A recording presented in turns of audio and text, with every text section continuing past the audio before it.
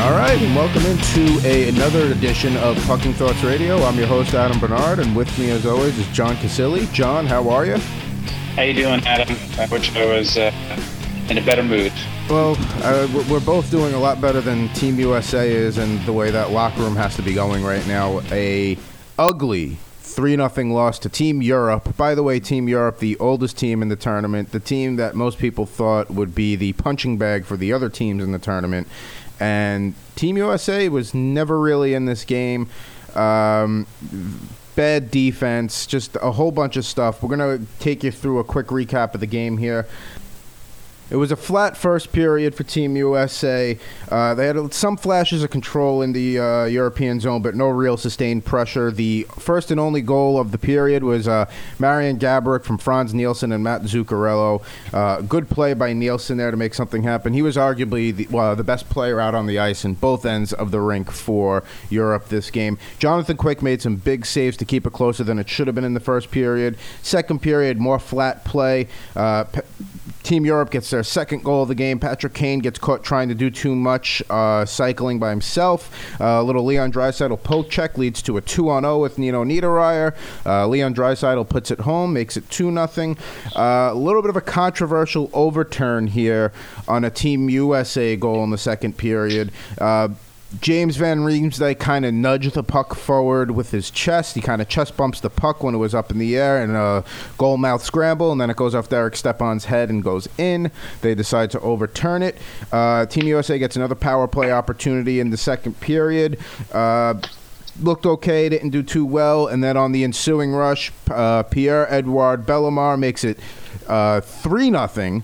Right after that, Team Europe got the puck in. They held the zone, they kept it in, and they got the puck towards the net, and good things happened. Third period, U.S. opened okay. They got stronger as the period progressed, but Yaroslav Halak, who had a fantastic game, kept slamming the door shut anytime Team USA got a good opportunity in front of the net.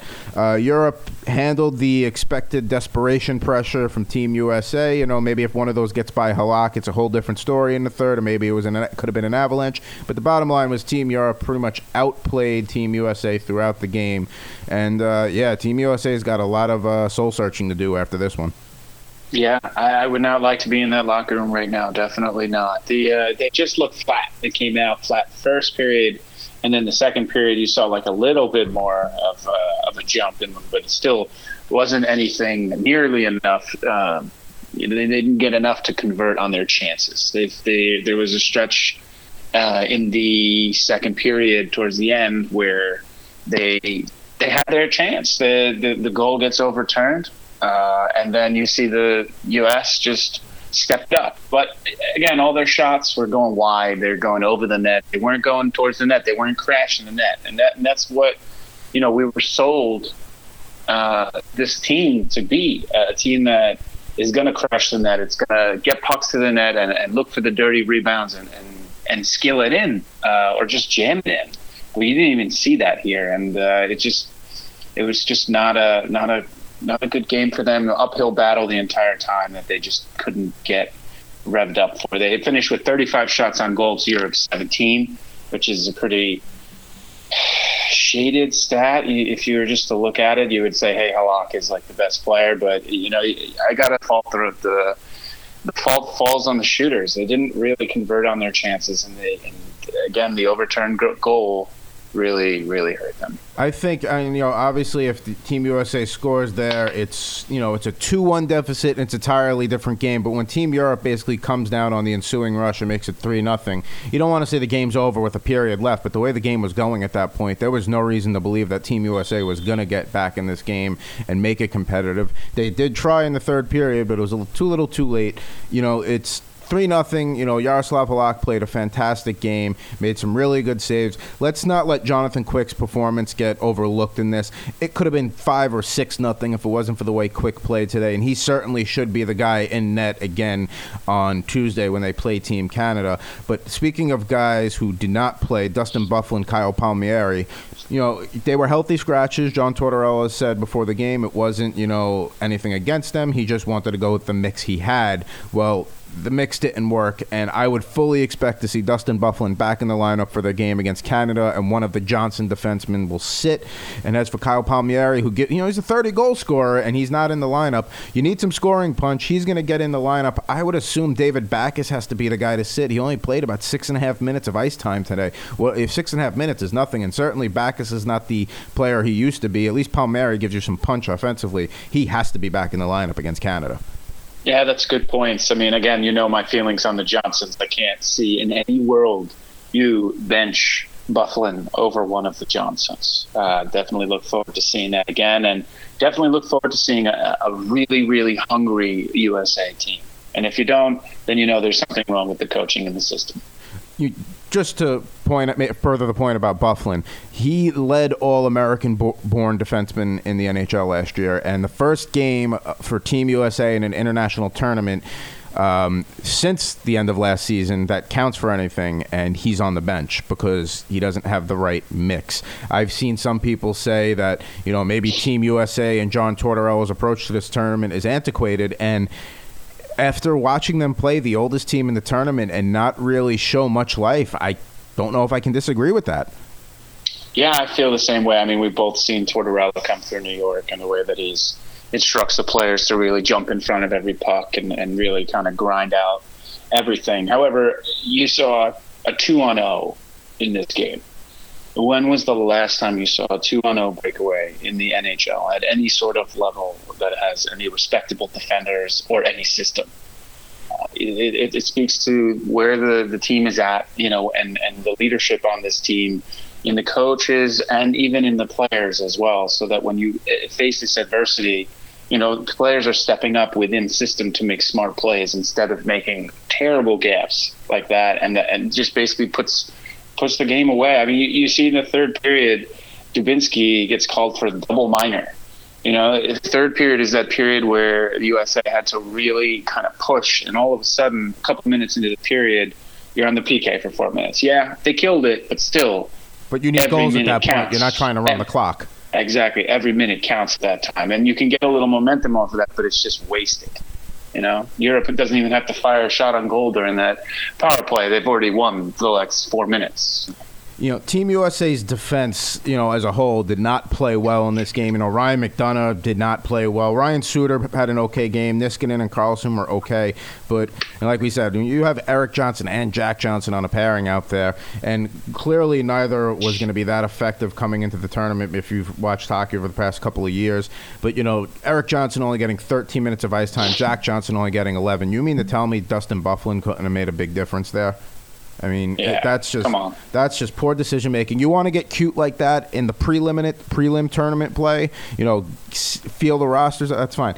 The United States had to have this game because now they're in a position where they have to beat Canada on Tuesday. There's no, get a point, or if you lose, that's it, because you've already lost to Team Europe. Now that Europe-Czech Republic game could easily be for the second spot in Pool A. Team USA has to win out now. They lose on Tuesday, their tournament's pretty much over, and it was over as quick as it began. Yep, and it's a disappointment because there were high hopes, and this coaching staff picked the team that they wanted with a specific strategy in mind, and they held behind it, even though everyone kind of looked at it like, where were some of the more skilled players? Why weren't they brought onto this team? Yeah, Phil Kessel was a little injured. Kevin Shattenkirk on the blue line? Shattenkirk on the blue line over again. I don't want to keep harping on this.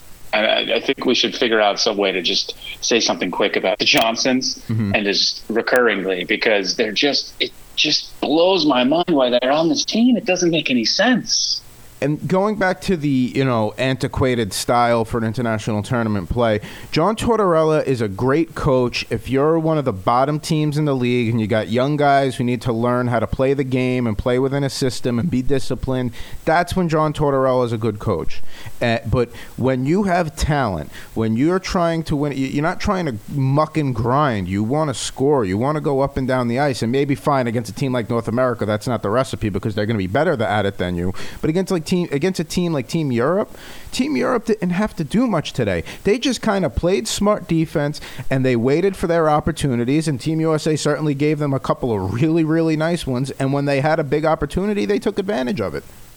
Yeah, and you could see it. They also, another thing that I noticed they didn't really do is engage USA in some of the dirty play that, not dirty play, but just rough stuff. The way that the stuff that really gets USA charged up. And I think going forward, Canada is going to be a very interesting game to see. I mean, obviously, I picked Canada to win that game, and I don't really see USA winning it, but it could just be one of those games that USA's got their backs up against the wall. They need to win. Canada's chippy, USA's chippy, and maybe USA gets a few goals in there and surprises everybody and wins.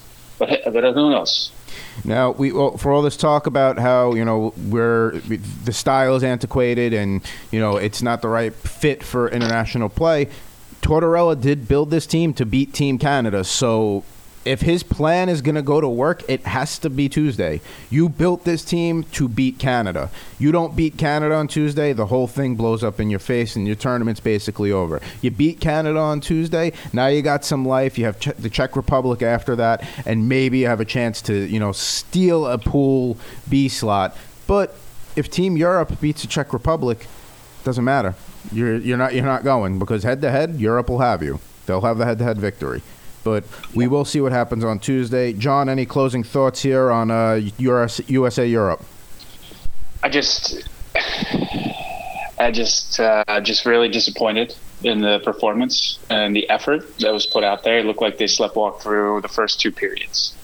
And do they want to be part of this tournament? Do they want to win this tournament? I don't know. Top to bottom, this roster doesn't seem like everybody's given 1,000%. So they need to step it up.